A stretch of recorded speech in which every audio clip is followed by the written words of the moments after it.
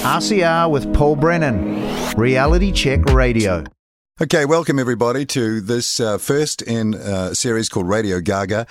I'm Paul Brennan, I'm a radio guy, and this is where I get to talk to some of the really well-known radio guys in New Zealand, some of whom are heroes to many, and we've been listening to for a long time. I can't think of a better person to start this series off, Radio Gaga, the Braemar Sessions, how's that for a name, than Muzza Inglis. Welcome. Well, thank you, mate. I think I'm the only one that's left alive, probably. How does that feel?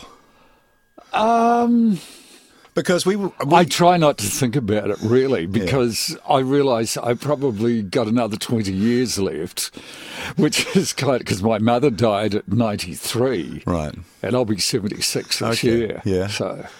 Well, we caught up at Merv Smith's funeral, and that got me thinking that before you sort of realise it, people start disappearing, and this is one of the reasons I want to do this, because I'm not saying that this is trying to foretell anything, but it's important to get, you know, the memories and a sense of what our heritage is. In radio. Right. Yeah. And I want this to be a sort of series that radio people basically relate to, but it is accessible to everyone. So I hope you don't mind talking about, you know, your career and where you've come from. No. So that's sometimes all I have left are great memories.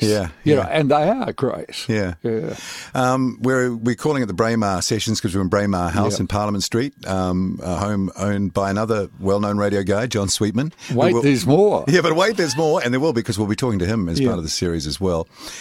And but your journey in radio, I'm wondering if it sort of started basically like most of us. We had a moment that, you know, or we listened to the radio, we had a moment that we decided, we met someone, this is what we want to do. Is it like that for you? Yeah, it was. I mean, I'd always been fascinated by radio, and I can remember going way back as a child and listening to radio serials. And the first one I remember was on 2XP in New Plymouth called The Search for the Golden Boomerang.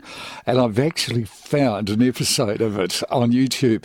But then when I was about 9, they had this thing on local radio again called Teams Quiz.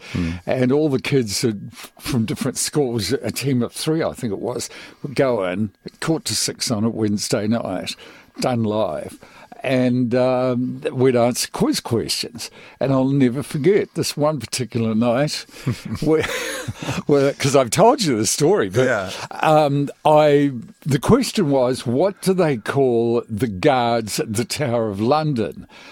And my little mind ticked over, and I said, it's either beefeaters or beeffooters. And Jack Gardner was the host of the show, and he said, well, you have to make up your mind. And I said, I'll go for beeffooters. And of course, some little minx from another school immediately piped up and said, I think it's beefeaters. And of course, she was right. And we lost that episode. The nuns didn't talk to me for a week. So you are from New Plymouth. Yeah. That whole provincial radio thing, I think, is quite fascinating. Yeah. I grew up in the city. I wasn't aware of any of that. And, of course, once I got out in RNZ and posted around the place, you realise how huge those local radio stations were. They were everything, really, weren't they?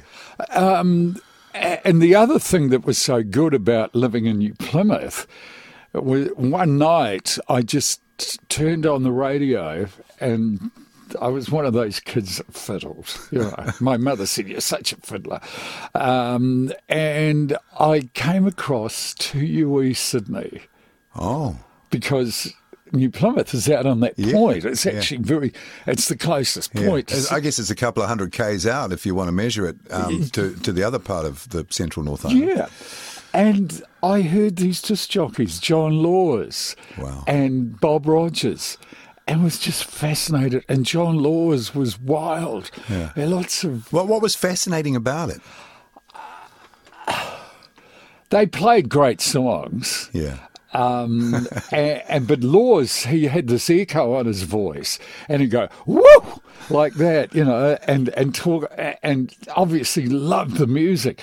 And I'd never heard anything like it. You know, in New Zealand, it was sort of Radio 2XP, New Plymouth, rounded vowels. And here were these people who sounded like the sort of people I wanted to be. And there were a whole bunch of them. And I used to listen every night. Drove my parents mad. In fact, I got to the stage where I wrote to David Jones in Sydney and ordered 45s from them so I could run my own little radio station. We see that's dedication. That's application. Was there anything in your earlier childhood? Did you like to perform? Did you like to entertain? Was that always there? Yeah, it was. Every year in the May school holidays, we had the competitions. And every year the nuns would enter me in it. And I remember my dear mum would take me along to, I think it was called the Trades Hall. And I'd win every year. Yeah. I remember doing a poem by Rudyard Kipling called Boots. Boots, boots, boots, boots. I think walking up and down again, that's all I can remember. But so I'd win that, and I was bullied at school by kids who said, "Oh, you talk so nicely." There was all that sort of thing. Yeah. So I think that in a way that was my escape as well. The radio was my escape. Yeah. From, because I was actually bullied mercilessly. Right. Yeah. You go, cool. Bill. Mercilessly, that's quite a strong word. Yeah, that was. Yeah. And I still remember, these kids, I remember their names, and they used to have this little rhyme they used to yell out at me. Oh, God, this sounds so victim-y, doesn't it? Well, we're in a victim era at the moment, so apparently. They said, if Iggy Ular dares to come, just kick his bum and away he'll run. Oh. And that was shouted at me by these kids. Yeah. And not nice. It was awful. And it was hitting and all that sort of thing. Yeah. So... I guess I was a sensitive wee kid, but because when you go out and put yourself in front of audiences, even though you're not in front of them directly and it's hard to see them, they're there. I mean, that's you're being very upfront, aren't you? You're not hiding away. You're being upfront. Did you take it back to them? What was your defensive mechanism for being bullied? I didn't really. I think I just went home and cried. Okay, as you do. Yeah. Yeah. And threatened to set my dog on. But I never did. Yeah. And Mum went and saw the nuns eventually, and it was a stop was put to it. Yeah. But I was. How would you say? I was a sickly child. Right. I think that was the problem. They're picking on weak characters here. Yeah. Darwinian sort of thing. Yeah, exactly. When I was a child, about 4, I apparently fell off the gate and cracked open the back of my head. Yeah. And was hospitalised, and apparently was very close to my mother. Touch and go. Yeah. Yeah, and then through fits till I was about 7. Wow, yeah. And then I got rheumatic fever and all this. So I was one of those kids. And now I'm the only one of the family left alive. You're looking very healthy, I've got to say. I'm very healthy. Yeah. So, anyway, eventually, I remember at high school, I was in the drama club and all that stuff. And Murray Hewson, who was a local radio announcer at the time, was invited to come and judge the school sight reading contest. And I was in the 4th form, and this was up against the 6th and upper 6th, they called them in those days. And I won it. I still remember reading a piece by Hilaire Belloc. And the prize, which I hated, was a book by Thor Heyerdahl called Aku Aku, The Secret of Easter Island. Oh, wow. But I was, 13 or 14 and not really interested. Not quite the appropriate prize. No, and anyway, Murray Hewson called me aside afterwards and said to me, you should think about going into radio. Right. And that just blew me away. Yeah, to hear that must have been it was. pretty cool. I remember I rushed home and told my mum and my dad and my brothers. Yeah. And in fact, I think I told the whole street, Beach Street in Fitzroy, New Plymouth. You wanted to hear that? Yeah. You wanted to hear that, Oh, right? God, yeah. Yeah, I was blown away. It was just the beginning of a dream for me. Yeah. And... but, you know, I remember kids saying, "Oh, you want to be in radio."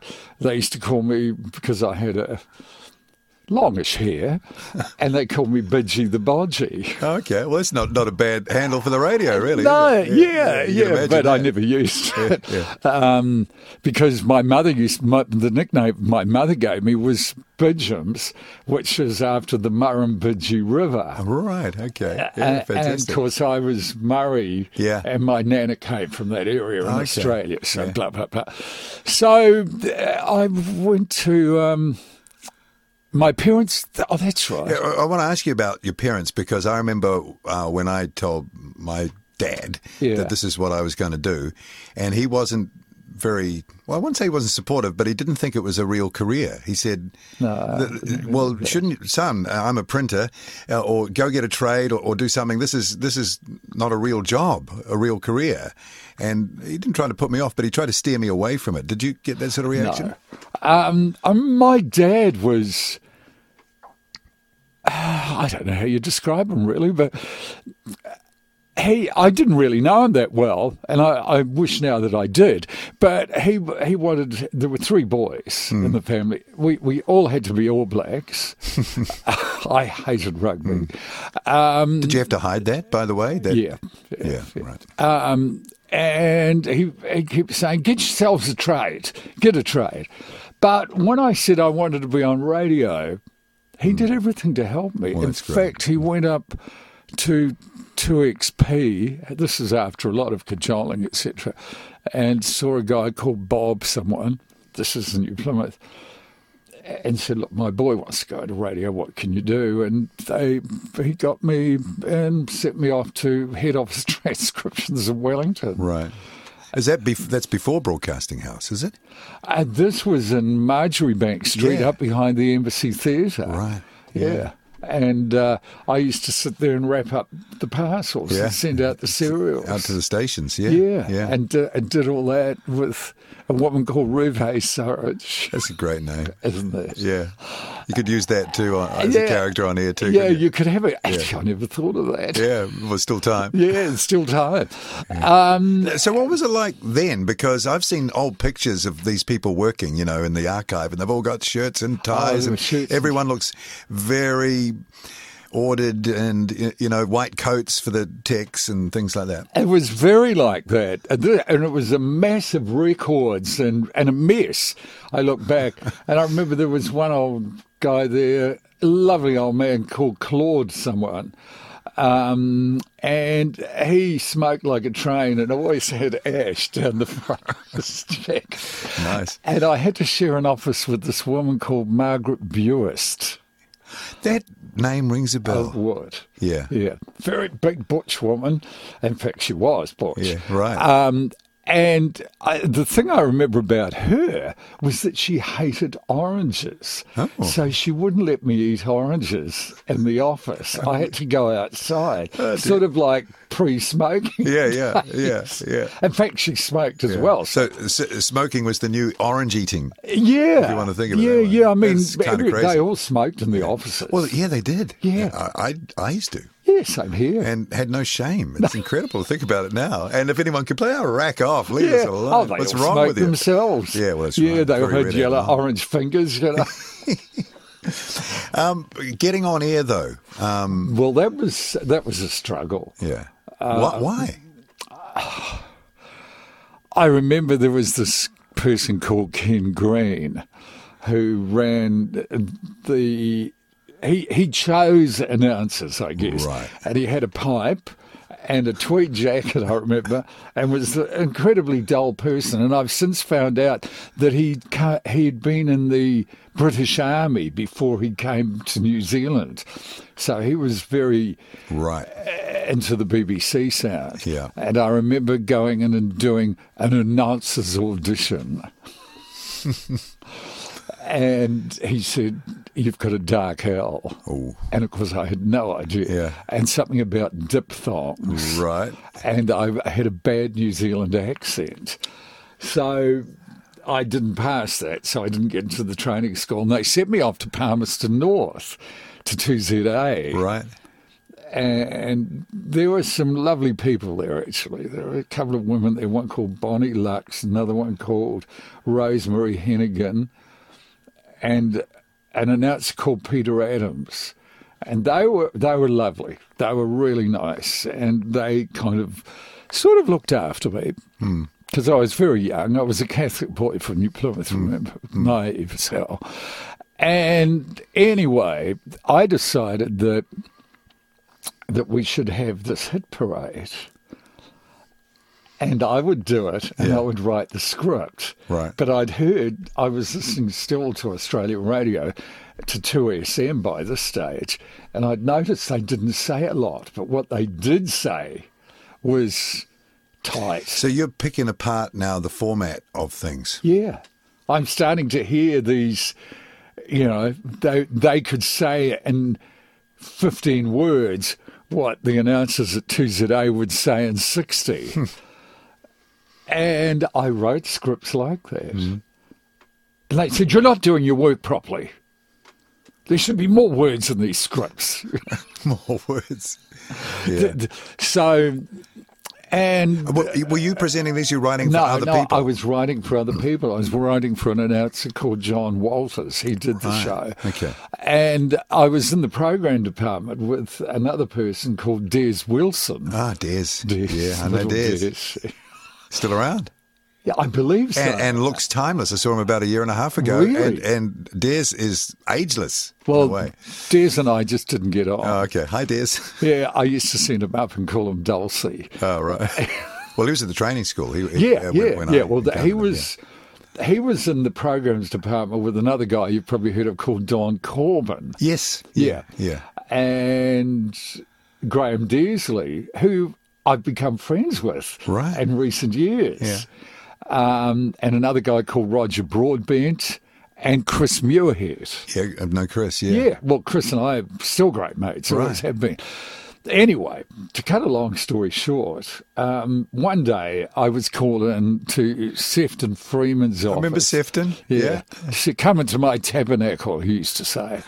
And this sort of pipe-smoking man called Harvey O'Loughlin, I think his name was. And they said, "You have absolutely no future at radio. We're terminating your cadetship. You're wasting your time." I still remember it. And I remember walking out of there in tears. And Rosalie and this woman called Bonnie Lux and Peter Adams all took me into this little record booth. And just sort of... They were lovely. Yeah. And... so discouraging, though. Oh, absolutely. I mean, what do you think you're doing when you're saying that to someone? I know. But that's the way they were. Back in the day. Yeah. So I packed up my bags, left Palmerston North, came up to Auckland and got a job working nights in the hospital as an orderly and sometimes day work at a factory out at Wirrie, which was all good experience. Yeah, I was going to say, surely that must inform your understanding of people and what you do in entertainment later on with characters. It did. I realised what people talked about and how they thought. Whereas I think these days people go to the radio school in Christchurch and want to be stars immediately and really don't get that life experience. That's a very good point. Yeah, and I remember... I eventually saved up enough money and went on the Oriana to Sydney. Oh, right, yeah. I was sick the whole way. And when I got there, a stroke of luck, my aunt and uncle produced radio serials. Wow. Okay. And my uncle was the voice on Dr. Paul, who said, "Wow, we bring you radio's great story." That was a huge program, right? Yeah. I remember my mother talking about Dr. Paul. Well, Ron Roberts was my uncle, and he did the voice. And his wife was Hilda Skerr. They both worked for Grace Gibson, and she produced Life with Dexter and Night Beat. And he did a lot of the voiceovers on that. So they took me under their wing, took me into 2UW, and they knew a technician there. He put together an audition tape, and we sent it off, and I got a job in a little town called Berry in South Australia, 5RM. What year is this? Just Dare I say 1964. Wow. I was only a year old when that happened. I But it's a job. Oh, the best. It doesn't matter where it is, right? I learnt so much there. It was a very small station. It was top 40. There was nothing like it in New Zealand. Right. So they were into that before us. Obviously. Years before New Zealand. Yeah. I mean, I just sort of going back, I remember writing, after listening to 2UE, writing to somebody in Wellington and saying, why don't you have disc jockeys in New Zealand? Why aren't they? And they said, we prefer, the reply was something along the lines of, we prefer to have our announcers well-rounded. We don't want people who only specialise in one thing. Well, that turned out well, didn't it? Didn't it? When they realised they could make money out of it, exactly. They were in. Yeah, right? yeah. Well, it took them a while, but there were people like, Scott Newman and Des Britton and Cham the Man, who were all early front runners, particularly Scott Newman. You call Newman. them DJs in the classic sense, would you? I think in New Zealand you did. Yeah. They were DJs, but they did half-hour shows. Is that all? Yeah. Crikey. They did Scott Newman did a half-hour show called Gather Round every Wednesday, sponsored by Rickett and Coleman New Zealand Limited. Scott actually went on to Australia and worked at 2UE. He was also a doctor, and his real name is Paul Ricketts. And until recently, he was the voiceover guy on the History Channel. Wow. So, that's a big gig. Yeah. He's just finished. But like a medical doctor? No, he was. He was a medical doctor. And I think the story was that he was told by the Medical Association in Australia, he had to decide, did he want to be a DJ or did he want to be a doctor? Right. Which is fair enough. Yeah. He chose the doctor, obviously. Yeah. So he left 2UE, but he still did voiceovers and as I say, until just a couple of months ago, he was the voiceover guy on the History Channel. I think I know the voice, and it's a great voice. Stunning voice. Yeah. Well, you'd have to be to get to that level. Yeah. So they were the only New Zealand influences on me. The rest were all Australia. So you're about to go to this small town. You've got this job. Before we get to that, I want to ask you a bit about music, because that will come inevitably into what you do. And this interest, putting, DJing and radio announcing with music. What was the first musical memory, or the first being turned on to music memory that you've got? Well, I mean, going right back, I can remember songs like The Happy Wanderer. Right. And I remember my older brother fascinated me because there was a song called The Finger of Suspicion.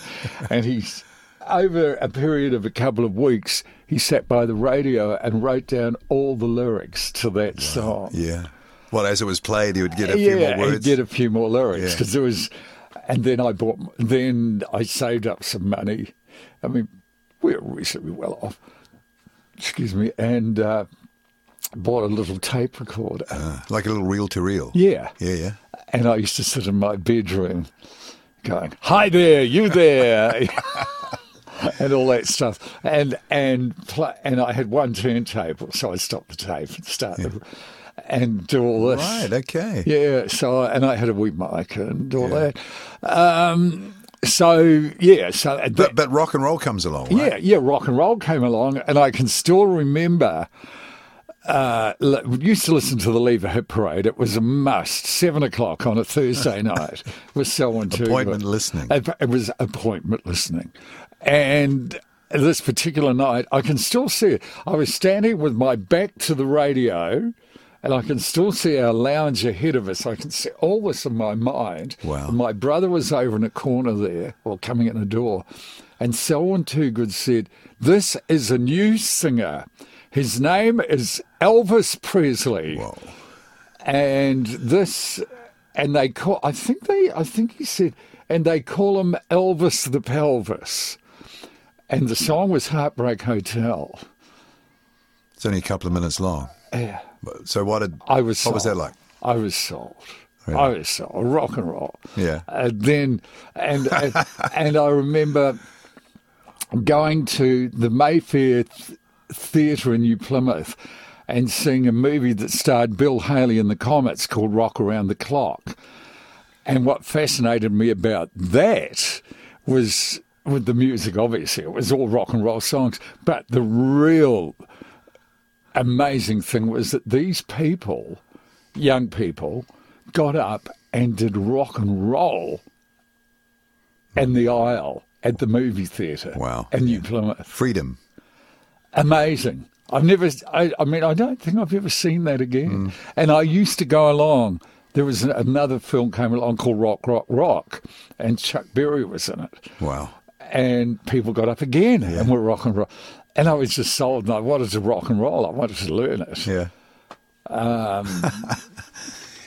But that became a really essential part of radio, didn't it? That explosion of music, it changed radio. Yeah, it didn't really, not in New Zealand until it was a few years. It was, when this was prior to my getting into radio, and radio at that stage was still very staid. Yeah. I remember 2ZA did all this block programming. At 3 o'clock they'd have 15 minutes of Hawaiian music, followed by 15 minutes of country music, followed by half hour of classical music, and then maybe, Bing Crosby sings. Yeah, wow. And then some serials. So trying to be everything. To all people. Yeah. Though I think you said that you liked South Pacific as one of your favourites, right? So that's from that era. The reason that I also, in New Plymouth, I joined the little theatre, mainly because my aunt was in it. Yeah. And you'll know this person. I got a role in a play called The Remarkable Mr. Pennypacker. And the lead was Jim Healy. Oh, yeah. Jim Healy. Famous. Yeah. Who decided, and I still remember this, that I was trying to upstage him. Oh. And he had a moaned. And then I got a role in a pantomime. Peter Pan played the crocodile. The other half of the crocodile, I was in the back and he was in the front, was Darren Hinch. Wow, he's a senator now. He's a senator in Australia. Yeah. His father had the Belt Road Dairy in New Plymouth. And an actor called, what was his name? John. His name was John. He went on to win an Oscar for the screenplay for Break 'em a Rat. Right. John, I can't... Because these are high-achieving people in your midst, in your local community. Yeah. It's incredible. New Plymouth. Yeah. And there was... Including you in that too, by the way. No. there was a woman called Gillian King who was also... so we did... I was in Peter Pan. Anyway... I remember my mother took me up to Auckland. We stayed in a hotel, which I thought was just amazing. And we went to the radio theatre at 1ZB. And we went in at 3:30 in the afternoon. We sat in this huge theatre. I don't know if you ever saw the radio theatre. No, but I remember the Broadcasting House studios. They're probably a similar size, different thing. Oh, this was huge. You could have like a couple hundred people in the audience. Yeah, and more. And there was a stage. Yeah. And on it sat this woman in a hat and gloves and a handbag called Marina. And she did this thing called the Women's Hour. Right. And the day we went in, she had this man called George Dean, who was the curator at the Auckland Zoo. And I was fascinated. And above her were all these windows with technicians and people doing things. Yeah. And I just couldn't believe it. Yeah. Anyway, the next day we decided we'd go to the movies. we went to see South Pacific at the Cinerama Theatre, which was in the middle of town, next door to almost to Smith and Coe's, and I've never forgotten it. Wow. This huge screen that was sort of, I don't know how big, but and stereo sound, and these colours, these amazing colours, just everywhere. So I just love South Pacific. And that reminds me, actually, I mentioned the name Peter Adams. When I went to Australia, Peter had left 2ZA about the same time that I did. He went to Australia and got into theatre. And he was appearing at the Tivoli Theatre. And I got hold of him. And his mother had gone to school with my mother. That was in Pangarehu in Taranaki by Perry Harker Parr. Oh, wow. Yeah. So that's another story again. Yeah. And anyway, he got me a job as a dresser at the Tivoli Theatre. And I worked there with all sorts of people, did some work in the chorus for what was it was another pantomime so long ago. And I did that for a while, and then off to Berry. Yeah. This was sort of filling in. So he was a great help. I mentioned him. And he went on to star in an Australian show called Cop Shop. He played the lead in Man of La Mancha, which is the musical version of Don Quixote. And he worked with a woman called Rowena Wallace, who was big in theatre. Anyway, so off to Berry. Yeah, so you hit this town, and it's your first gig. I arrived there in this plane, tiny plane, Yeah. flown in from Sydney, in the middle of South Australia, on the River Murray. And I'll never forget arriving there. There's grass paddock, tin shed, and there's this guy, Les Bradley, waiting. Shot me off, got me to boarding with a good Catholic family, as he put it, because he'd found out that I was a Catholic. Okay. The Flavels, who were lovely people. And we went to the station. He said, "Now, are you ready to go on the air?" And I said, "Oh, yes, I can do this." Never having been on the air in my life except at home and doing the dummy at TUW. Yeah. Oh, so this is truly the first time. Yeah. Saturday, the 9th of January, 1964, 6 o'clock at night. Wow. This guy called Mike Fewster sort of sat me down. He said, blah, blah, blah, there's the reel-to-reel up there. 7 o'clock, you've got to play the Speedway report. The Speedway? Is that like motor racing Speedway? Yeah. Oh, wow. And you can... The Speedway report. I don't think I've ever heard of that before. Yeah. Stories. Anyway, before we get into that, and the first song I played was "Lies" by a band called the Knickerbockers. Very Beatles-ish. I don't know it. No. Yeah. I play it occasionally on my little station because it brings back memories. Right. And anyway, I just shouted and talked at 1,000 miles an hour.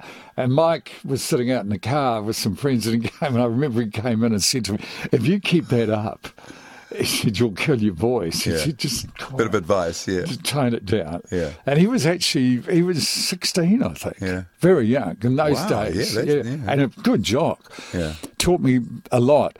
And so I toned it down. But I didn't get the Speedway report on here until 10 o'clock. There's people hanging out for it. I couldn't work this reel to reel. That was that reason. It was sort of behind me on the wall. Crazy. And so, but the thing about Berry and that little radio station was that you did everything. Yeah. You went out, you sold advertising, you wrote the ads. In the morning, you came in at 6 o'clock, if you were doing the breakfast show for that day, and you dialed on the transmitter because it had been offline overnight. If you worked the night shift, you turned it off. And then you'd link with a station called 5KA in Adelaide, and we'd break out at 7 and do a local breakfast show till 9. And then we'd go back to 5KA. And then we'd come back, and I'd do this thing, a version of Buy, Sell and Exchange, called Murray's Trading Post, because we're on the river. And people ring up. Yeah. Yeah. And one of the things, God, these memories, they're just flooding back. I remember I did this, I was interviewing this woman from the Temperance Society, and I'd not long got new dentures. Right. I'd had my teeth taken out, the top ones. And we're sitting there, and she must have said something funny because I laughed, and my top denture flew out of my mouth and landed in her lap. She calmly picked it up and said, I think you'll need these. I died 1,000 deaths. Yeah. I remember I got bitten by a poisonous spider and was quite ill. But yeah, so there were so many, I learnt so much. What about the voice? Because that becomes a trademark of a person. Yeah. Did you always have a voice? Did you have to work on the voice? I mean, or did it just naturally evolve? I remember I think Jim Healy and telling me, and someone else telling me that I had a lovely, rich voice when I was a teenager. And I used to listen to, when I was in Berry, I'd listen to a station called 3UZ in Melbourne. And there were all these disc jockeys there, of course. 2SM in Sydney I listened to, and 5KA in Adelaide. John Laws was still my idol, so there was a lot of the deep voice. But I started to listen to other people and realised that most of them sounded very Australian-y. There was none of this BBC thing. So I immediately developed quite a strong Australian accent, which people say even to this day. Oh, I can sort of detect it myself. And and one disc jockey that I just thought was the bee's knees was a guy called Stan Rofe, Stan the Man. Years later, I worked at 3DB in Melbourne. And Stan Rofe, who was probably you read about him now, one of the most influential disc jockeys in Australia, discovered people like John Farnham, the Little River Band, all this. And he played what he wanted. He was the music director on the station that I worked at. Oh. And I was just blown away. I was doing nights. Graham Parsonage, who well known, was the program director at that stage. And 3DB was a big station. It was called DB Music. And I remember I used to go into Stan's office and I'd be just amazed at his knowledge. And he'd talk to me and he'd tell me stuff about people that You absorbed. Yeah. Because I was he was my idol. Because now we can instantly find information. Yeah. Back in those days, unless you really swatted up, went to libraries, knew people who knew people, it was hard to get that level of general knowledge, right? And this was 1982. Wow. I'm talking here, you know. And because of Stan, he then got me onto Hey Hey It's Saturday, which was a big show. It was. We had it here. Yeah. It was on Saturday mornings, and I'd go in and we had a sort of a jukebox jury, and there'd be 4 of us on the panel, and they'd play new songs, and we'd have little bats that we'd hold up, and you had, whatever you thought, 1 out of 10. So you say, oh, that's a 9. So, and then you'd give an opinion, and you'd say, oh, yeah, I think that's great, though. And you would have already found something out about the artist, so you looked like you knew everything. Yeah.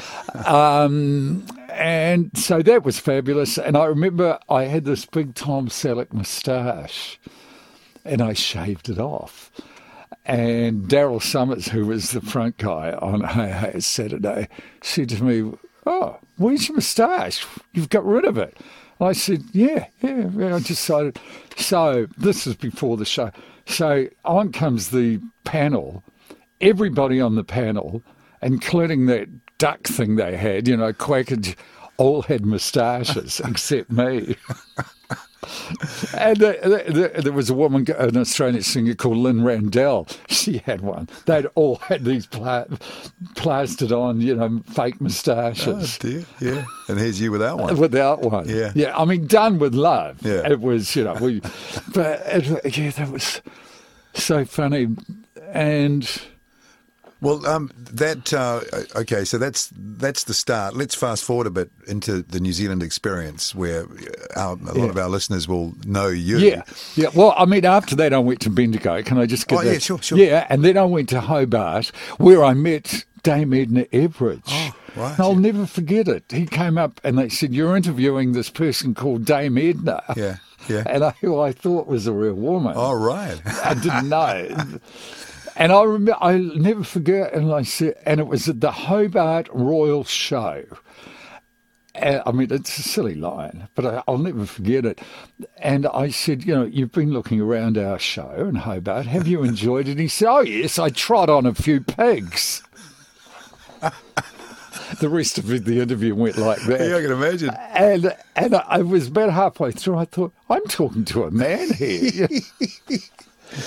The other experience there... Well, he cracks that joke about Tasmania as Les Patterson. It's like she flapped her map of Tasmania. Yeah, that's right. Yeah, exactly. And, of course, where he got the name of his bridesmaid from. Madge Alsop, that's New Zealand, isn't it? Yeah, with Madge Buses in Palmerston North. Yeah, Madge Buses, because I lived in Palmerston.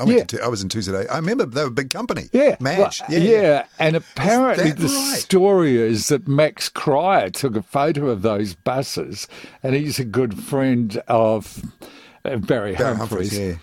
And that's where Madge, the bridesmaid from New Zealand. By the way, the actor I was trying to think of was Jonathan Hardy, right, who's since died. Yeah. But the other great story from Hobart was Sadie, the cleaning lady, had just come out. John Farnham, huge. And they said, "You're doing a live appearance with John Farnham at the Hobart Mall." So John comes, he's a lovely man, lovely guy. Yeah. So we go down to the mall, just thousands of screaming girls. Gee. We walk into the middle, my shirt's ripped off me. They couldn't work out. Which one's which? And it was just crazy. It was like Beatlemania. Yeah. They just engulfed. So they obviously didn't know who. John lost his shirt. It was just terrifying. Years later, I was working at Radio I, and John toured New Zealand and half a sixpence, and I was blown away. He came in to be interviewed, and he said, "My God, I remember you. We lost our shirts in the Hobart Mall years ago." It's brilliant that he remembered, eh? Yeah. I always think that's the mark of a star. Yeah, that's a good point, yeah. People... They don't forget. They don't, and they lock things away. Yeah. And... Yeah.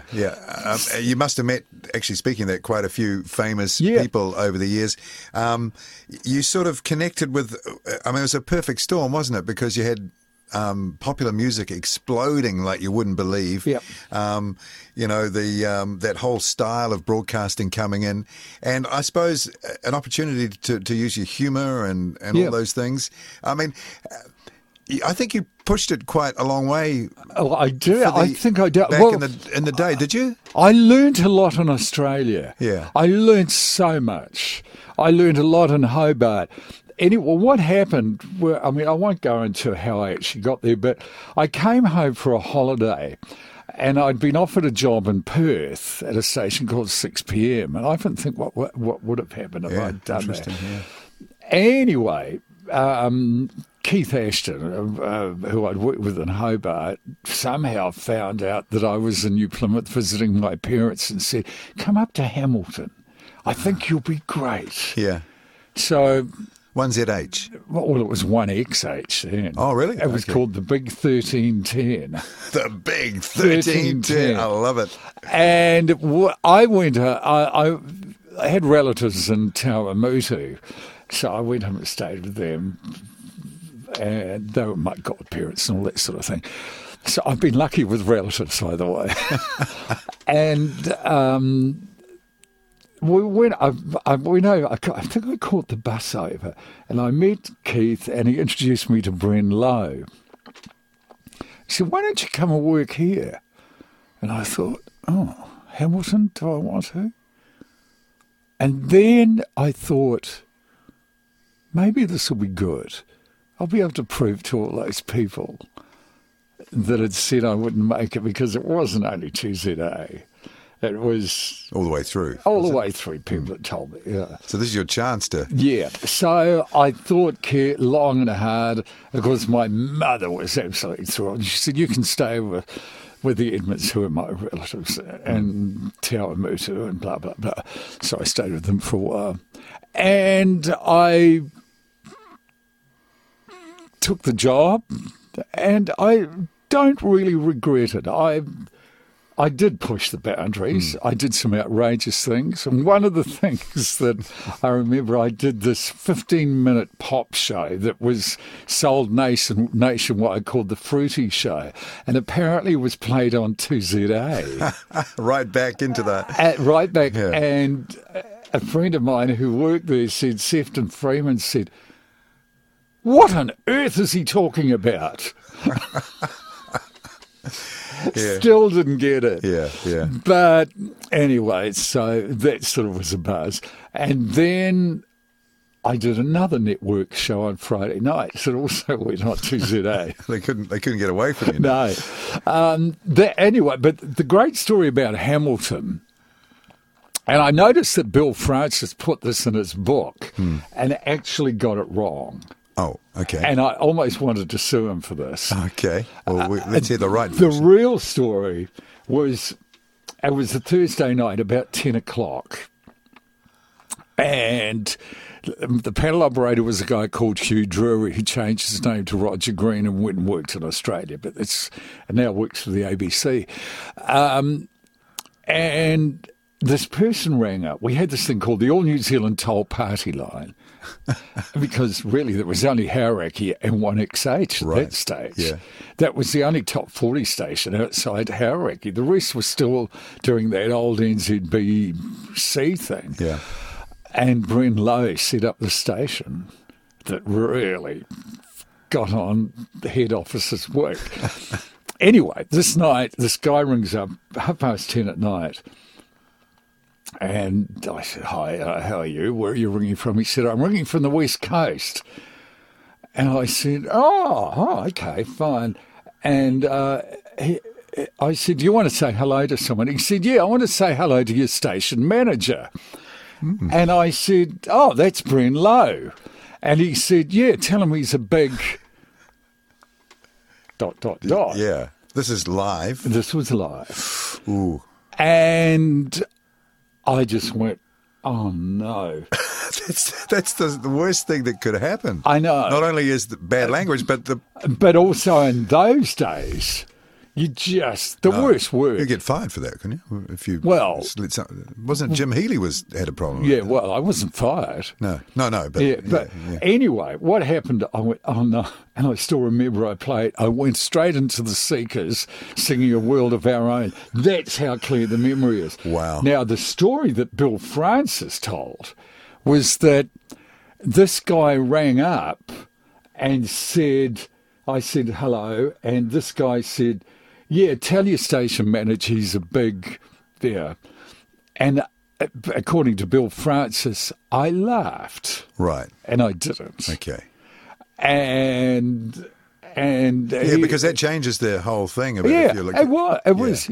So I was quite hurt by that. Okay. I only saw it about 6 months ago in his book. Yeah. And it actually quite upset me. People said, "Oh, you shouldn't worry. Nobody will read that book anyway." But the fact is, I didn't laugh. I was quite upset. Yeah. And the next day, I remember, I walked up the stairs to Brennan Lowe's office and said, "Bren, I'm really sorry what happened." He said, "Look, I understand. It was a one-off. Yeah. But he said, next week, we're going to have a delay. He said, we're going to have a tape deck there and another one there about 10 feet away. Yeah, the tape between them is the delay, right? The delay, yeah. So Bill Francis intimated that I think that I was sacked, and I wasn't. Yeah, okay. Yeah. I apologise. Well, that sets the record straight. That sets the record straight. Because that was the great fear. I used to live in fear of something like that happening because, well, you got a world of crap if that happened, minimum. Yeah. Potentially. I mean, and probably if I had laughed, I would have been sacked on the spot, but I didn't. I just went, oh, no. Yeah. Ka-clunk. And it was a nightmare. Yeah. And I don't think I slept that night. And as soon as I came in, I went in early. And I still remember going up those stairs to apologise. Back in that era where things were possibly a little more, well, I mean, anything goes now, right? But it seems to me. But back then you had to be pretty smart about how you did things. You had to push it to the limit, but you couldn't sort of go over it, right? So how did you work out how far to push things when you were really out there? I mean, you locked yourself in the studio. Well, that was management didn't know that was going on, so they must have been, what the hell's going on with this guy now? There's all these things that you could say but couldn't say. I mean, how did you work all that out? Or did you just push it and see what would happen? I pushed it. And also, as I say, I learnt a lot in Australia. Right. I learnt how to be outrageous. I learnt to take risks. And I think that New Zealand was still at that stage that you're talking about here, that people were afraid. They went to the radio school. They learned that they were taught to speak Nestle. So I did this thing. I remember I was approached by Radio I, Mike Baker actually, said, and I was calling myself Murray the Eye in those days, and I was still in Hamilton, and he came down on this particular Saturday afternoon, and somebody said to me, oh, there's a guy called Mike Baker who wants to talk to you. And I knew who he was, that it was from Radio I. And I thought, oh, God, he's going to tell me I'm not allowed to use the name Murray the Eye because it's too close to Radio I. Of course, immediately thought the worst. He sat me down in the studio. He said, how would you like to come up to Radio I and do nights? I said, I'd love to. And I said, how did you find out about me? And he said, well, there's a guy called Mark Ackerman, and he's a real fan of yours, and he listens. And he thought that you should be working for us. Wow. So up I went to Radio I and did this thing called the Radio Revolution, where no wrinklies fly.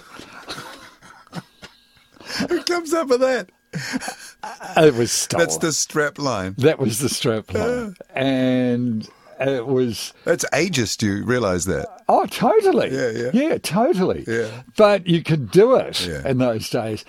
And the music was just straight top 40. Yeah. But in those days, you had a receptionist. And I'll tell you who she was, Judy Donaldson, who was the other half of the Chicks. Right. She was my nighttime receptionist at Radio I. So I used to make her, I called her Madam Min and made her answer the phone with a Chinese accent. So it was, hello, Radio I. Madness. And we had this make-believe town called Tawai. Wow.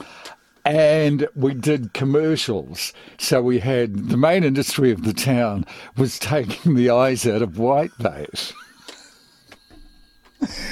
That's crazy. And this was, we didn't have producers or that.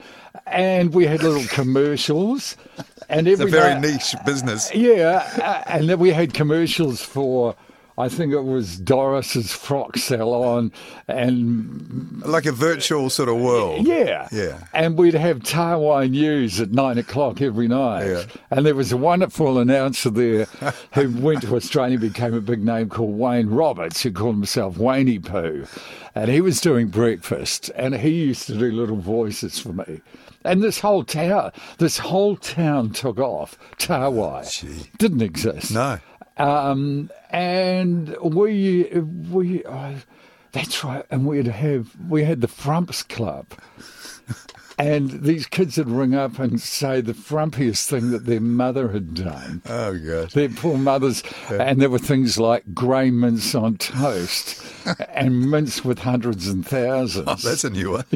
I never thought of that kind. And they'd all, that's right. And I remember we had this rubbish bin that sat in the foyer full of these tragic songs, and kids could come in and take one out. Oh, dear, yeah. Anyway, I think the best story about Radio I was Mark Ackerman, who went on, was a great voiceover artist. He used to do the toilet duck ads here. Yeah. You probably remember the voice. I know the ads. A voice like John Sweetman's, lives in Australia now.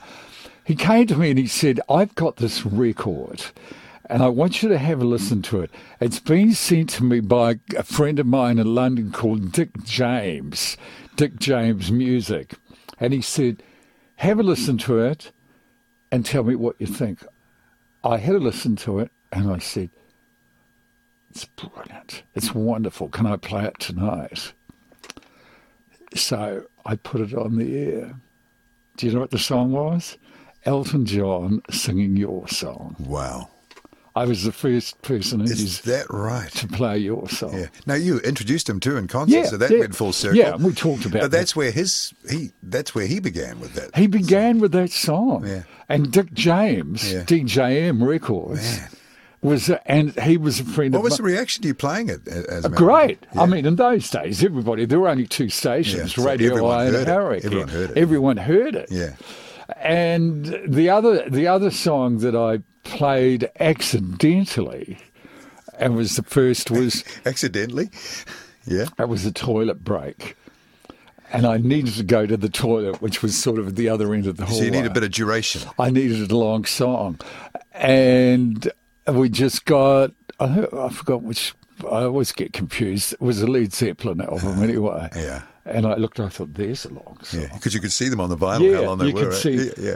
And so I think I know what it's going to be. Yeah. And I put it on, didn't take much notice, and came back after the toilet break. The phones were ringing off the hook. Right. What is that song? Yeah. And it was Stairway to Heaven. Yeah, of course, yeah. Which was never released in New Zealand as a single. No, yeah. And it's the most, I don't know, played radio song or something in the world. First in New Zealand. So those two songs. And they're significant songs. Yeah, they were, weren't they? That whole thing about playing music, again, it's different now. Back in the day, not only were you a voice and your personality, you're coming up with all these, like a virtual town, for God's sake, but you're operating everything as well. You're playing everything. You're coordinating. I mean, the motor skills and everything and the timing and the rhythm of that was a whole skill set in itself, wasn't it? Oh. And that's sort of lost now, maybe. And we picked our own music. Wow. Think of that. Yeah. I knew that I would play nothing but, not top 40, because, played a bit of rock, a bit of Hendrix, Cream. In fact, at 5RM, I played Jimi Hendrix and Cream and all those sort of bands. But it was just a mishmash of basically newish music, but pop, we play everything. You're playing 45s, queuing things up and skid mats and going as well. And albums, trying to find the track. Yeah. You go, oh, God, where is it? Oh, there it is. In quick time. Yeah. Yeah. As well as announcing. And you're firing off the ads. Yeah. You must have been at the transition to cartridges. That must have been a huge thing. At 5RM, everything was on these vinyl 45s. Yeah. And then I remember Mike Fuster saying, we're going to get a Spotmaster. Right. And I said, what's a Spotmaster? He said, wait. And so we had one cart machine. Yeah.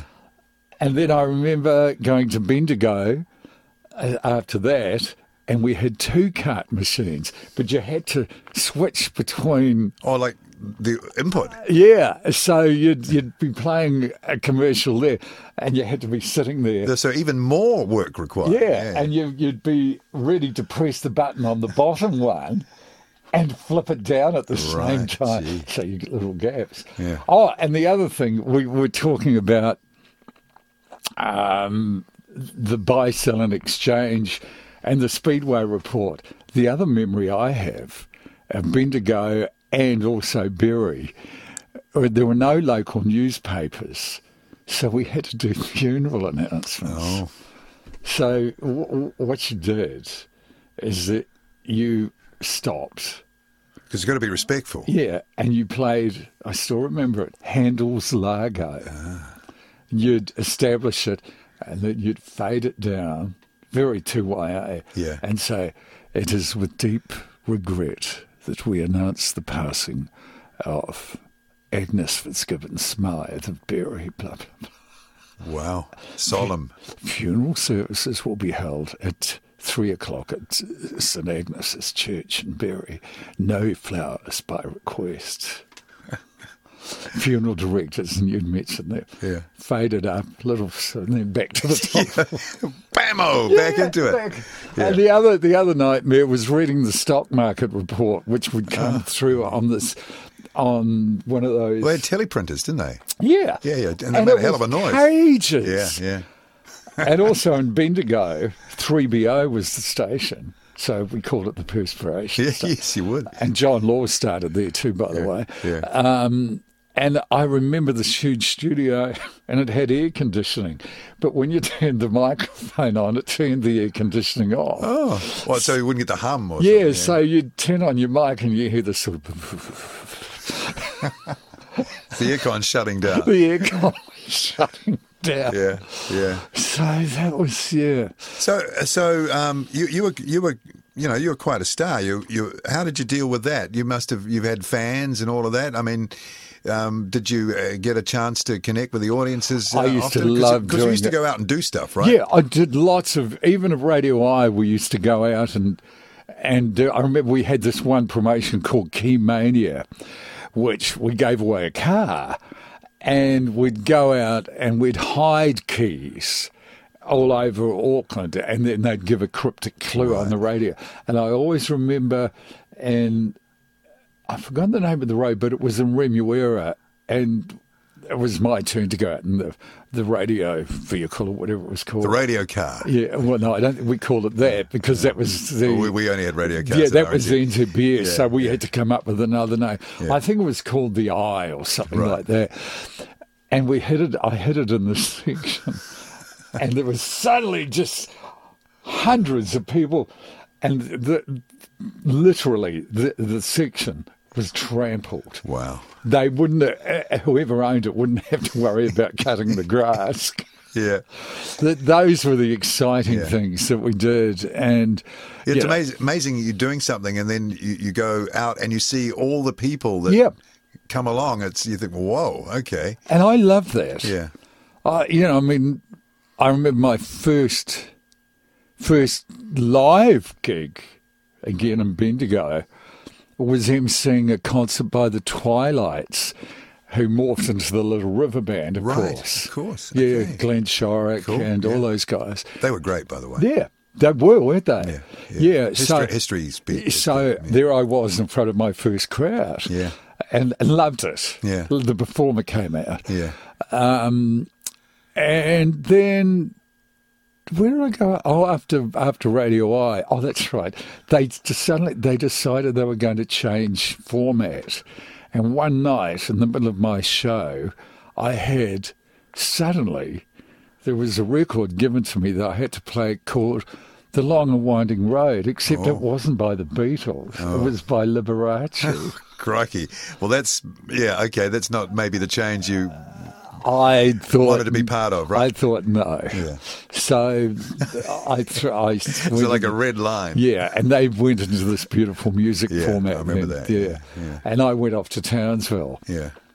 Okay, back to Australia. Back to Australia. Worked at 4AY up there for a couple of years, and then I decided I wanted to leave. And I always remember I got this phone call just after I resigned. The manager had rung up Rod, another New Zealander actually, Rod Muir, who ran 2SM. And that had been my dream. Yeah, of course, from all those years ago. I always wanted to work at 2SM.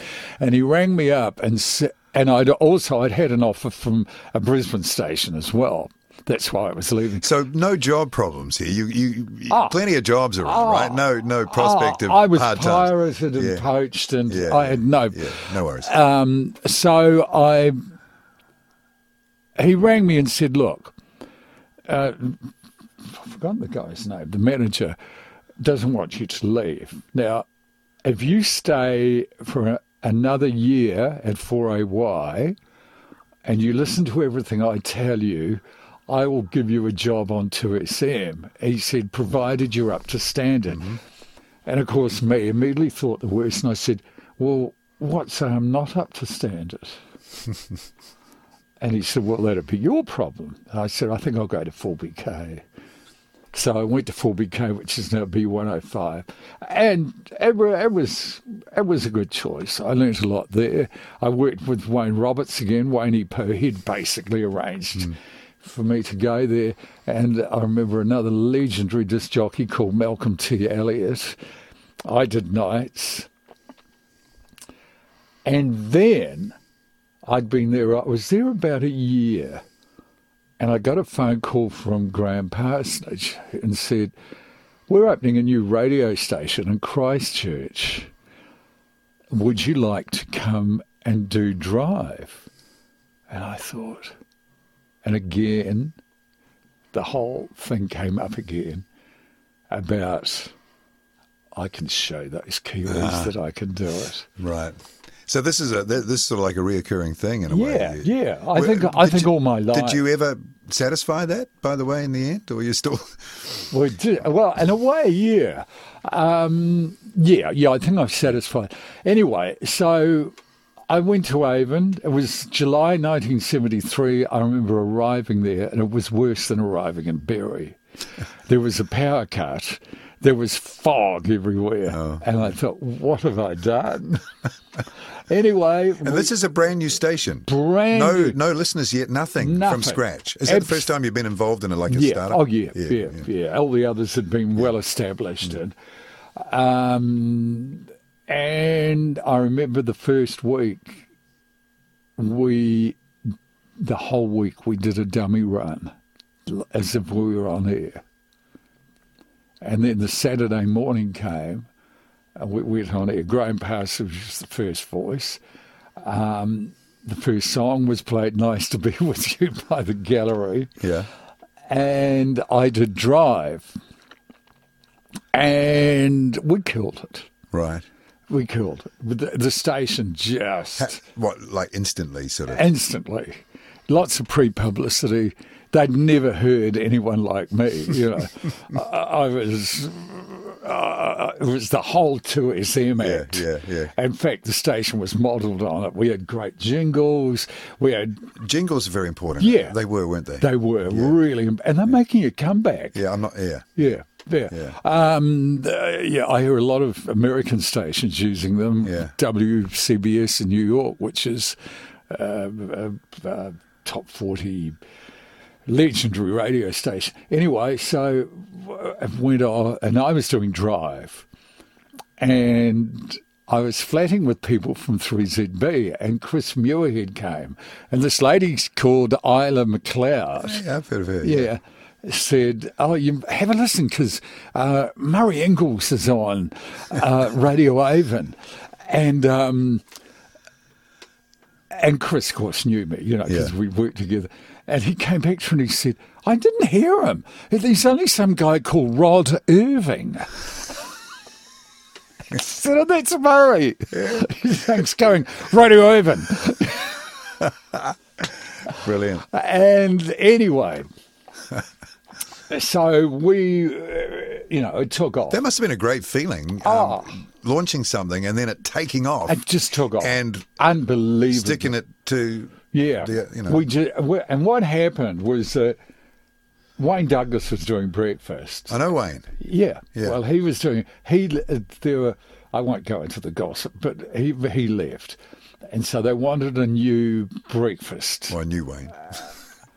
Oh, yeah. Yeah, and that's where the morning... That's where I was Murray the Eye till then. Yeah. And I just lobbied to get that breakfast show. Because that's the pinnacle on a station. Yeah. So I got it, and I'd been listening to a guy in New York called Imus in the Morning.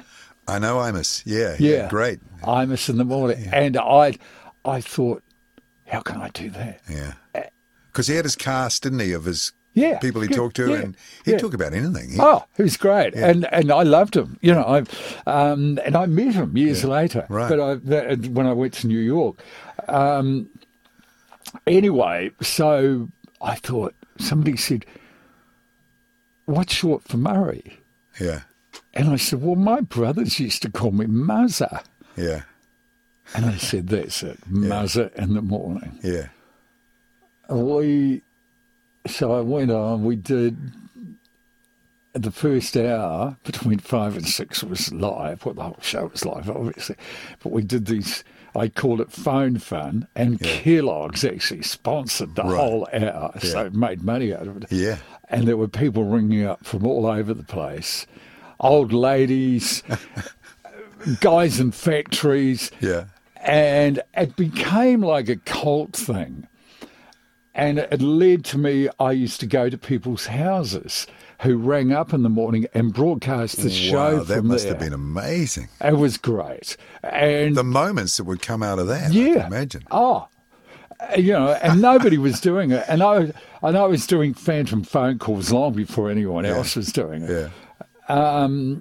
And so we'd do, I remember we did harbour cruises. We went out on the tugboat and took a whole bunch of listeners out there. And these were people from, you know, old ladies down to young people. So was it quite a wide, because everything's so sliced and diced now, but back then it was a big wide mouth of listeners. Yeah. And we had a form, you know, 2 currents to 1 oldie. Yeah.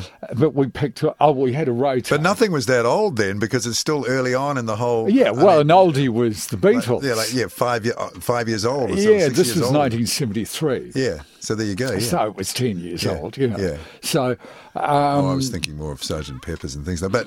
But still, it's not that old. Yeah, I mean, you know, songs like Love Me Do were the oldies. Yeah. And of course. Yeah, so we had 52% of the audience. And making money? Hand over fist. I wasn't paid much, but they made money. So you become inevitably a star, radio star. In Christchurch. What was that like? That was amazing. I'd always had a thing about image, and I cultivated a look, the way I dressed, how I appeared in public. I had to do, I would never let myself be seen as getting drunk, or anything. Oh, okay, that's. I would party, but you're not the one getting messed up. No. It was because it was family radio. That was a conscious effort. I mean, I did outrageous things and told filthy jokes and did all sorts of outrageous stunts, But and the culmination really was. Well, two events. I think maybe the 2 events at every radio station. But the 2 there were, the first one was ZM at that stage didn't have any audience. They decided they were going to do this beautiful music format. Right. And call themselves Radio Nova. Yes, I think I remember hearing about that. Yeah. That doesn't sound like a very smart move. It wasn't. But they did a lot of marketing, and I said to Parsonage, let's make certain that they don't get any audience. So me and a guy called Tim Crowther, who went on to become one of the world's great copywriters. He worked all over the world. Yeah. We dreamed up the stunt where Graham would write me a memo saying, we've had so many complaints about those dirty jokes that you tell between 5 and 6 in the morning. You've got to stop. You've got to, otherwise we'll take an hour off your show between 8 and 9. And I, of course, read it out on the air. Yeah. And all the listeners will ring up. He can't do that. It's brilliant. Can't do that. Yeah. So come the Friday morning, Graham was at the station. Even the receptionist who sat right outside the studio didn't know. And here's a guy you might have heard of, Jack Groves, who was I've heard the name, yeah. Newsreader. Yeah. Didn't know either. And they were an integral part of the show. So that's great that they didn't know, because then you can get their absolute natural responses and reactions, which just makes it even better. None of the staff knew. Yeah. And so they came in. We got this huge filing cabinet and put it against the door. I had a potty, barley sugar, and I can't remember what This else. is locking yourself in now. Locking myself in the studio. Well, that gets people's attention. It did. And, I mean, I was told that all the bands playing in the pubs stopped, and they just listened to the radio to Muzza locking himself in. Yeah. Apparently there were people out in the streets saying, give Muzza what he wants or something. Brilliant. And the station manager kept ringing me up, and I kept putting him on air. I've got a air check of it somewhere. Yeah. And, of course, he thought it was for real. Yeah. The board were doing it, and they were threatening all sorts of things. As few people started to gather after about 48 hours. It's 2 days, though. Yeah. It's well into it. Yeah, well into it. And I remember Bob Sutton, who was the local TV1 reporter, came down, because it had made the news, came down with cameras, and I pulled the curtains in the studio. Of course, that was shown on the news. Yes. Which reinforced the whole thing. Yeah. So you basically had everyone listening for, 2 days or more, hanging off this. But then the trick was, Parsonage came on and said, well, Muzza, you've won the day, but unfortunately I've got to go to the board. We've got to talk about it. We'll let everybody know on Monday morning. Oh, of course. And Monday morning was when so everybody, I mean, it was all left up in the air. No other station had anyone listening. You'd suck the oxygen right out of the room. Yeah. Right? Brilliant.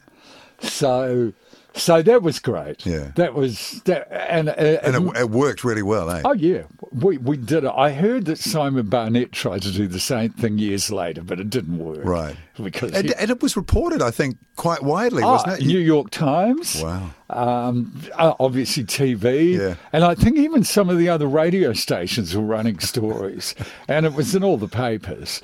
I remember what somebody wrote, Johnny, come out of the studio.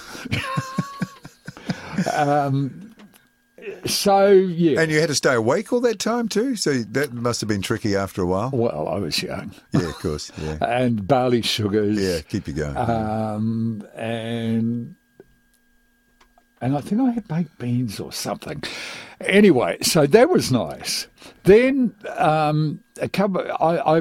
did a lot of fake phone calls, rang the Vatican, rang Buckingham Palace, all that. Yeah. And Idi Amin was really big. So Tim and I dummied up this phone call. He was the voice of Idi Amin, and I was calling Idi Amin. And it was very good. Yeah. And unbeknown to me, they'd recorded that. They'd put a whole presentation together and sent it off to Billboard magazine in America. And I didn't know they'd done this. So anyway, Parsonage went off to this conference in New Orleans, and Rod Muir was there from 2SM. The Hauraki guys were all there, all over the world. And I'll remember the Sunday forever. I was comparing a concert in the band rotunda by the Avon River in Christchurch, because every Sunday we had free concerts. Right. And I've got some photos that a friend gave me. And they said, somebody rushed over and said, Graham's on the phone and he's just heard the Bee Gees. And of course, they were huge at that time. Yeah. And he wants to do a review I said, oh, okay, well, I'll come over and I'll record it and do it. Anyway, so I get there and we start the interview and I said, I believe you saw the Bee Gees. He said, yeah, but first I've got something to tell you. And I said, oh, okay, what's that? And he said, are you sitting down? And I said, yeah. He said, Muzza, you have just been voted Billboard International Personality of the Year. Wow. You are one of the top 10 in the world, and you have won the Southern Hemisphere. John Laws came second. Wow. How did that make you feel? I fell off the chair. Jeez. I was sitting on a chair. I just went, I didn't go to bed for 2 days. It was in the papers. And you sort of kind of didn't even try, right? I didn't even know. Yeah, yeah. But that's incredible. That's amazing. That's such a wonderful thing. Sort of like the radio awards, but only bigger. But yeah, well, as big as you could ever probably hope for. Then. Yeah. It was the highlight of my career. Yeah.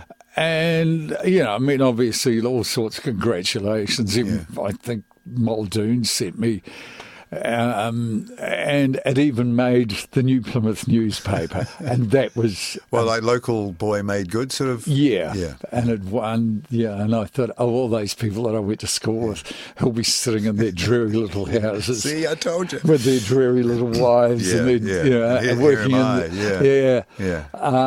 And apparently it did have... What a great moment. It had that effect. But to finish it all off, I thought, I've got one more thing to do. Yeah. And this was 1977. Right. I put together a telegram. Yeah. And I sent it to Sefton Freeman.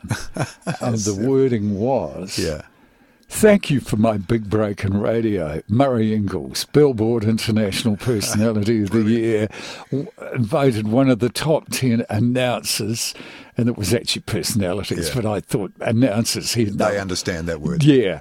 And number one in the Southern Hemisphere. And a friend of mine was working at 2ZO. I said, go into Sefton. I rang him and said, go into Sefton Freeman's office.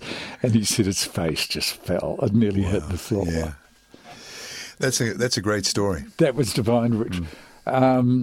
Soon after that... Well, that's really winning. That's really winning. It was everything. Yeah. And it was the culmination of my career, really. Well, that's like reaching the top. So you can say that you've reached the top. But there were still other things, Well, it's only 77. I mean, and we're almost 90 minutes in. I know. So then I was silly. Parsons got a job as PD at Howrah. Yeah. So off he went. And I was left there and still rating through the roof. They hired Ken Ellis to be the PD. Now, this particular reporter wrote a story saying that private radio announcers were ruining the standard of speech in New Zealand. And I got into a rant. The establishment fights back. Yeah, and I said, everyone knows that Anne's got a kitchen that launched 1,000 garbage bags. You'll probably have to edit this out. Yeah, okay. But then I said, and everyone also knows that when Anne goes to the gynecologist, he plays Gene Autry records when she puts her feet in the stirrups.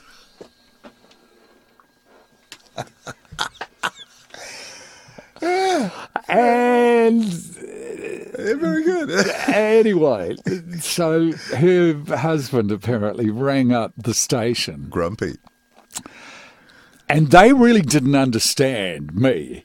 Parsonage had been my... Yeah. Oh, so he'd gone and they did, Yeah, and they never did. They'd always worried about... So you're not feeling like you're so much part of this thing anymore?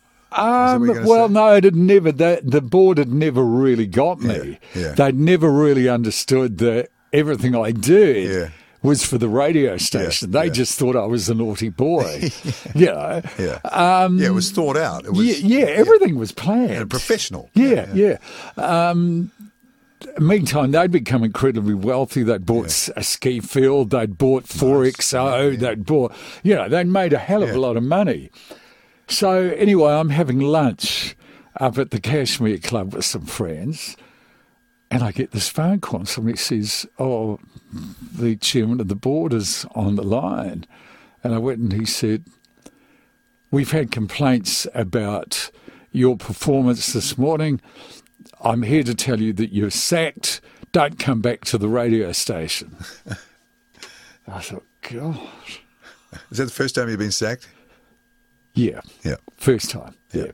I mean, aside from... Well, maybe the only time, I don't know. But Yeah, aside from the 2ZA thing where they... Right. Yeah, which I guess they just said they weren't renewing my... It's not like we're sacking you. It's like, just don't turn up when this thing runs out. Yeah.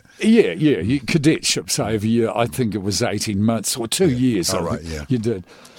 So anyway, I thought, oh, God, what will I do? So I rang up Parsonage and I said, "I've just been sacked." He said, "Yeah, I just heard." He said, "Come up. You can do Drive on Hauraki." Sweet. So I went up there. First book, Hauraki went to number 1. We beat ZB. Yeah.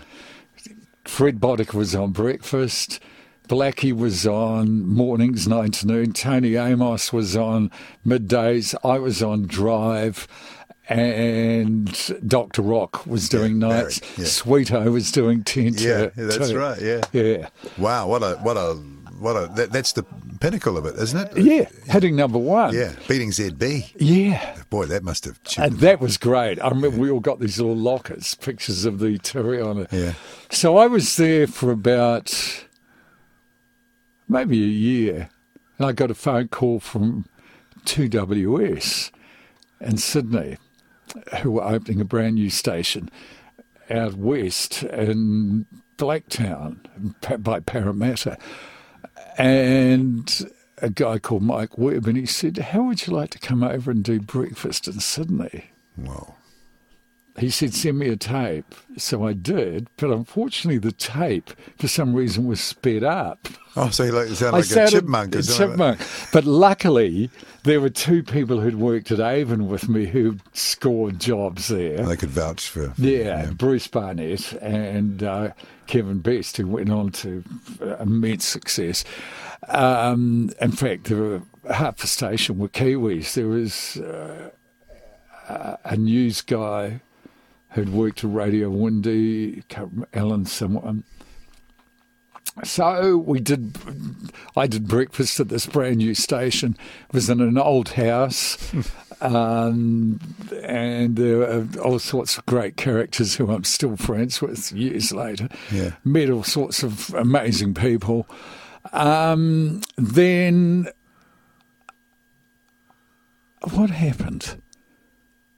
Oh, I'd had enough of early morning, so I thought... Fair enough, I know. Yeah, I was tired. And we were rating well. Yeah. I mean, we weren't number 1, but we were beating 2SM, which was there you go. A bit of a thrill. But that it was also, we were an AM station and FM was just starting. So I went to London for a while, holidayed around. One day I went into New Zealand House. I don't know why, but I just went in. I think I saw it in the Haymarket. I thought, and there was a message for me. Gosh, that's an interesting just moment of timing, isn't it? Yeah. And it was from Parsonage and said, "How would you like to come to Melbourne and do," I think it was Drive. So that relationship between you and him has actually been quite enduring. Quite enduring, got over a long... Yeah, and he was I put most of my success down to 2 program directors. One was Graham Parsonage, the other one was Eric Selmans.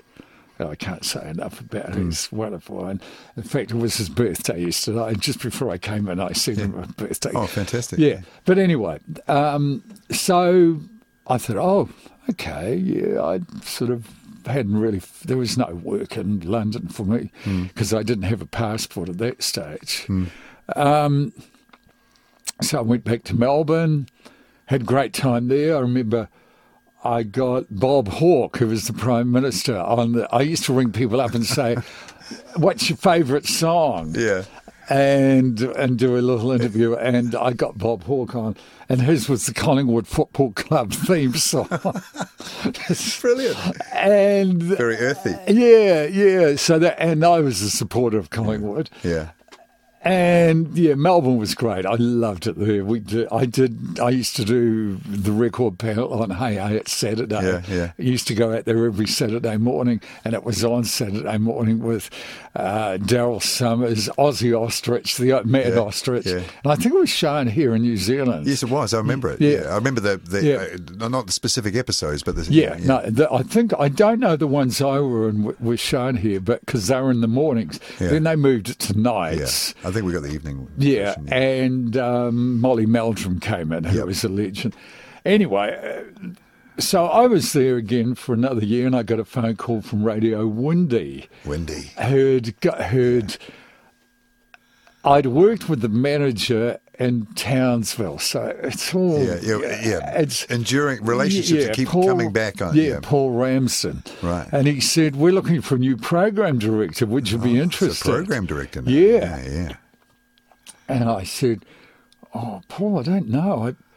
A survey's just come out, and I was number one at nights. I bet 3XY, which was the 2SM of Melbourne." And I said, "Things are going pretty good here, you know." Yeah. He said, "Well, look, come over. I'll fly you over. And Kiss are playing in Wellington, so you might like to go." And I said, "Oh, yeah, sounds big good. fan of Kiss." Yeah. So he flew me over, and I remember going to the Kiss concert and then going to the after party at the Travel Lodge in Oriental Bay. And the most debauched party I've ever been to. It was. I couldn't tell you what went on there. Okay. That's for another podcast. It involved water sports, shall we say. Okay. Anyway, so I worked there, and the breakfast announcers were Paul Holmes and Dave Marney. Right. And it was a good little station, but Paul and Dave were... I didn't know how to handle them.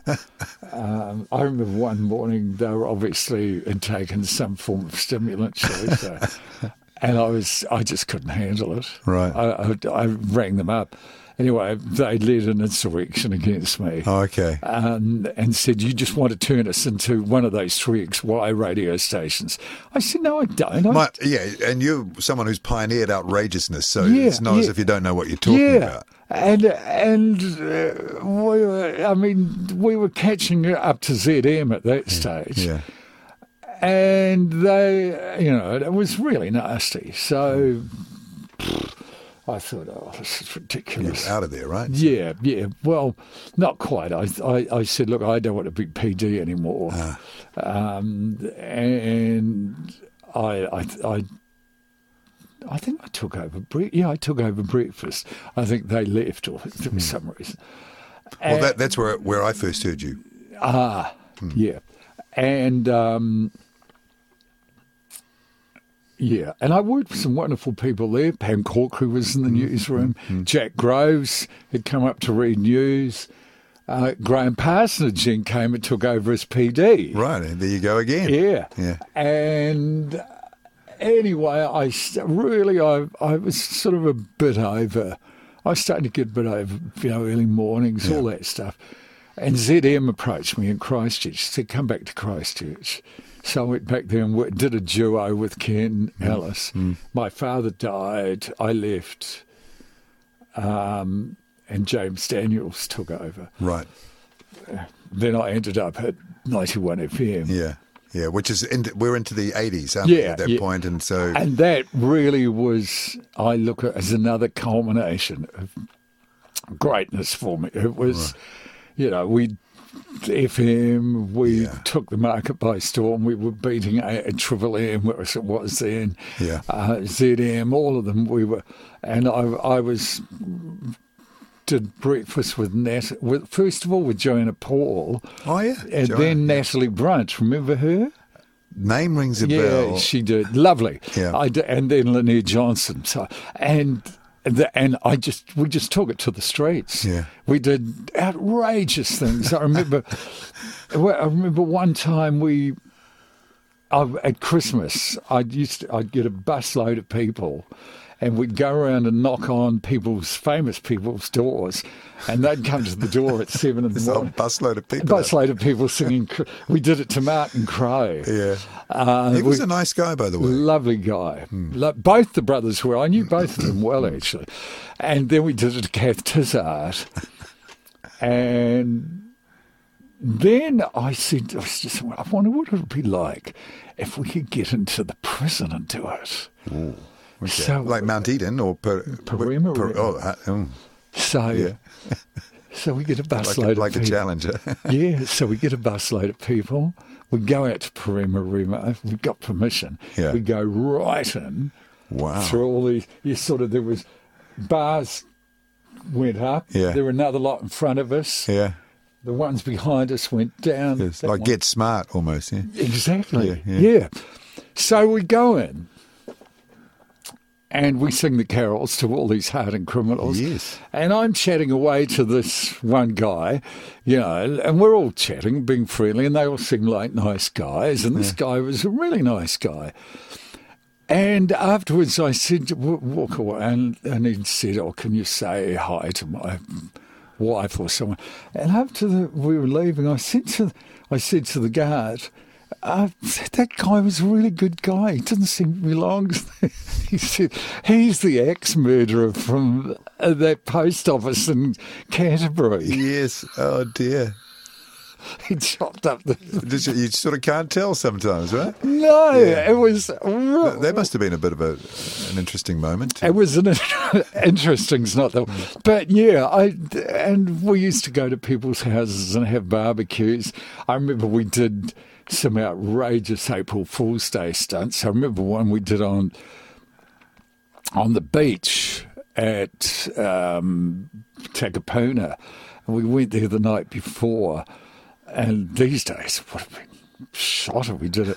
And we made these great sort of about 3 big sand mounds and covered them in black sort of plastic wrap stuff. Yeah. Polythene, is it? Or Polythene, yeah.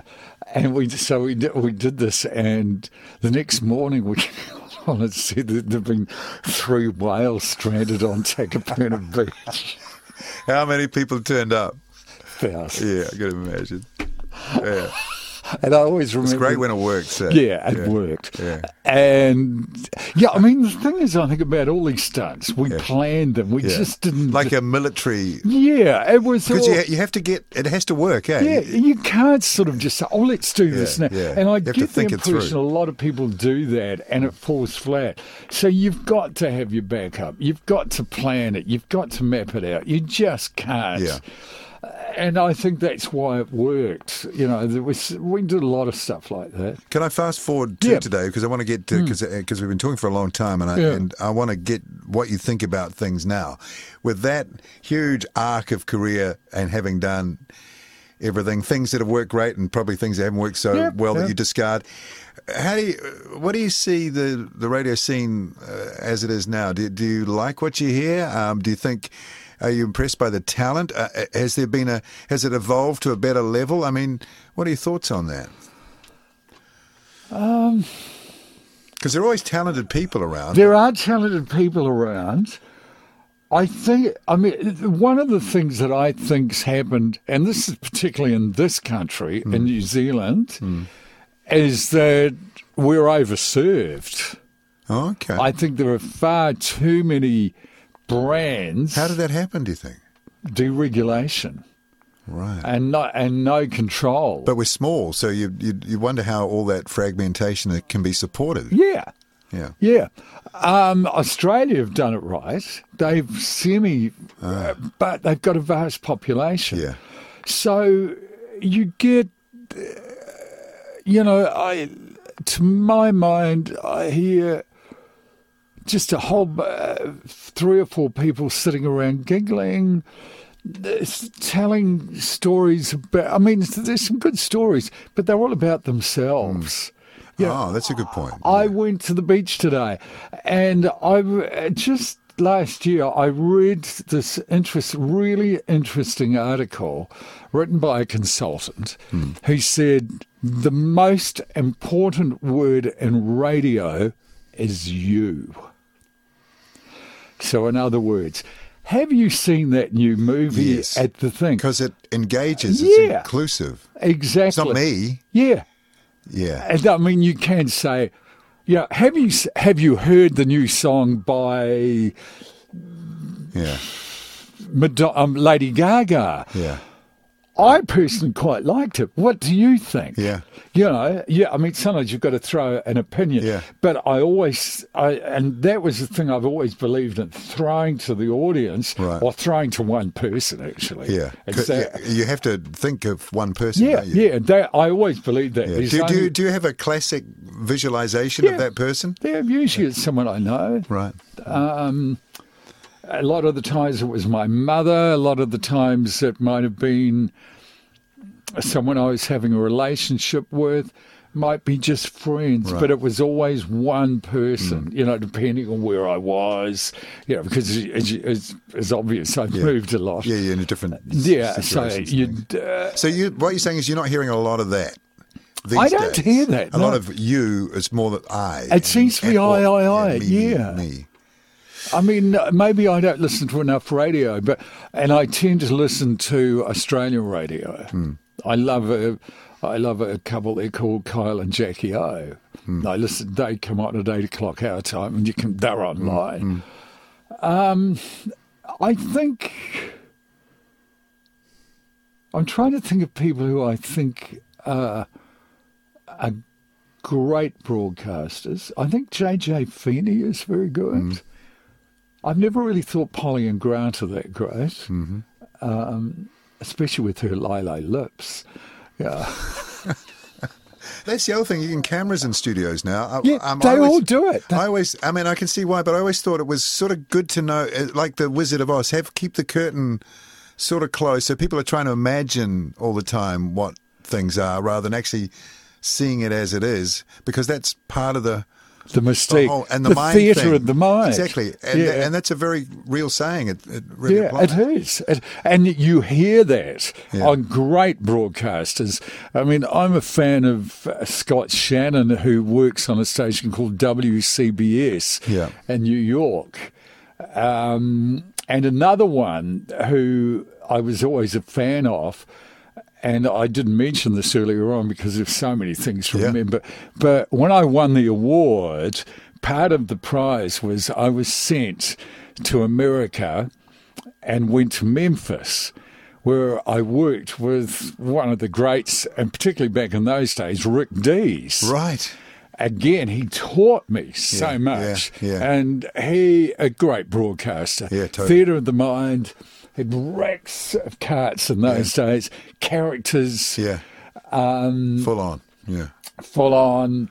He did little jingles for me. In fact, he did this jingle that became my signature, was the mouth of the South. Right. And years later, I was talking to Peter McElwain, who you'll know, and he said, I met Rick Dees. And he was talking about you and said that you had a great set of pipes. That's incredible. Yeah. Well, that's another. Yeah, it was such a compliment, Yeah, so you see, Pete, ask him that story. And we'll get him on this program at some point too. Hey, it's been so amazing talking to you. Thank you. We could probably fill up another couple of hours, actually. But we haven't even got onto the gossip about a lot of radio people. We haven't even touched it. It's a separate series. That is a separate... We have to get that legal checked, Yeah, definitely. Yeah. But it's been wonderful talking to you, and what a great amount of memories. And I would say that your career choice was right on in the end. I think it was. Yeah, I loved it. And you're still doing it, so it's not... Yeah, sort of, yeah. I mean, I'll be 76 this year. Not to that intensity, but... No, oh, God, no, I couldn't as long as you've got a voice and you're not forgetting things. And I still the creative juice is still flowing, I'll suddenly think, oh God, I want to do that. Yeah, well, that must be quite a few of those moments with the I have a lot. you've had. Well, I did one of those tests, and I'm a total right brain thinker. I've got no logic. Yeah, that's right. It's all creative, right? Freewheeling creativity. Yeah. And the sensitivity that goes with it. And I've had ups and downs. I've had a nervous breakdown. Well, no one gets away scot-free. Yeah, I don't. In a life, a Yeah, whole life. I think, and it was late in life. Yeah. But I don't have any regrets. No. I've met some fabulous people. Well, that's the thing, Yeah, I mean, I've spent a wonderful afternoon with Robin Williams. Wow. At the Sewell Townhouse in Sydney. Yeah. And it absolutely memorable. Peter Cook and Dudley Moore, I spent on a train. Incredible, yeah. Elton John at the Sewell and Com Peters concert in front of 70,000 people. Looking out amongst... That was a buzz at Western Springs. Yeah, huge. I had a wonderful dinner with a great actor called Peter Ustinov. Yes, yeah. He was a great storyteller, a great raconteur. At the Camelot restaurant in Christchurch, Benny Levin, who was an old promoter from way back, I remember that name. Invited me, said, how would you like to have dinner with Benny Levin? With Peter Ustinov. Maybe. Yeah, of course you'd jump at that, wouldn't you? And I always remember I said to him, I remember you made that movie with Humphrey Bogart and a couple of other people, Aldo Ray, who no one else except me has heard of, called We're No Angels. And I said, you must have met Bogey's wife, Lauren McCall. Yeah. And he said, yes. I said, is it true that she was a lush? And he said, I don't talk about those sort of things, and put me in my place. Oh, totally. yeah. That's good on him. Yeah, and I admired the man even more for that. Right. I spent not an afternoon, a few hours with Betty Davis. Wow. She came to Christchurch. Dr. Hook, I became great mates with them. Flattered with Paul Holmes. One stuff. Yeah. Well, that's the thing with that line of work. You get to meet people like that. It's and that's a rare thing. Not everybody gets that opportunity. So that's, I guess, it's a real privilege or an incredible byproduct of working in that sort of career that you. I mean, I'm not a religious person anymore, but I do look back and think that I've had a wonderful life. Yeah. I've loved my life. I've had ups and downs, as I say, but the people I've met, the things I've done, where I've been. And the happiness and entertainment you've created. Well, somebody said that to me just recently, actually. I said, I was going through a down period because I'm bipolar too. And I said, I just felt my life's been a waste. I haven't done it. And they said, been a waste, mate. Look at the people you've entertained. Look at the people you've made laugh. And that's in itself. Not just one or two, thousands. Yeah. Hundreds of thousands. Yeah. Probably. And that sort of woke me up. And I thought, so, no, life's been good. And it still is. You know, I've got great friends and a lot of friends outside radio. That was one thing I've consciously done, tried to have friends who are not involved because, like this, you know, people you get with radio people, all we do is... talk about that, I mean, it's... Theatre people are the same. It can't be the only thing that goes on in your life, right? So you've got to have other things, But, you know, I know police people talk about the same things. People, they have common grounds and they talk shop. Yeah, exactly. So it's been great talking shop. Let's shake hands. Thank you for coming on our first Radio Gaga podcast. I hope you can get... It's a working title, but it'll be in this one, okay? I hope you can get some of the Gaga out. Maybe editing is everybody's friend, right? We all know that. Yeah. Well, I'm just thinking of the length. I mean... we'll chop it down a bit. But here's the thing. No one cares about length anymore. This is the thing. When it comes to podcasting, and audio is great because it's transportable. So if you're walking somewhere, so really not too fussed about duration anymore. That's all right. And it's a good thing. But that was great to chat. Thank you for coming in, and all the best. And on behalf of all those people, thank you. Big thanks. And for us younger guys, because, you're about 20 years ahead of me. 30 years. But you guys laid down the track that, I'm not trying to make it more than it is, but, that everyone could feel confident and come through and do their thing because you, first generation of that, made it possible. So. I think the generation that I came from did change radio. No, it did. Hauraki changed it. Yeah. Yeah, Radio I changed it. And that's a station that doesn't get credit. Do you know, I talked to a program director at The Sound who had no idea that Radio I at one stage existed, huh? was a great top 40 station. Yeah, I only thought of it as the laid back as version. as talkback and all that. Oh, okay. Yeah. And I thought, like, when I started on radio, I knew the history. I knew the name of every announcer in the country. Same. I knew about Cham the Man. I knew that Colin Lehman worked at 4ZB and that Prudence Gregory did the women's hour there and that Doreen did it at 2ZB and Lindsay Yo did the brick show. But people don't know that anymore. They're not interested in the history. Surely it should be taught, though, as part of the curriculums that train these. I would have thought so. Because, it's good to know, but it's also really interesting. Yeah. Why would you not want to know that? But why? And also, how did we get to where we are? Yeah. What, it's like the history of a country. Yeah. And radio is part of the history of this country. Yeah, because it reflects the cultural, points along the way. Yeah. Anyway, it's been great having you. All the best, Muzza. Thank you. RCR with Paul Brennan. Reality Check Radio.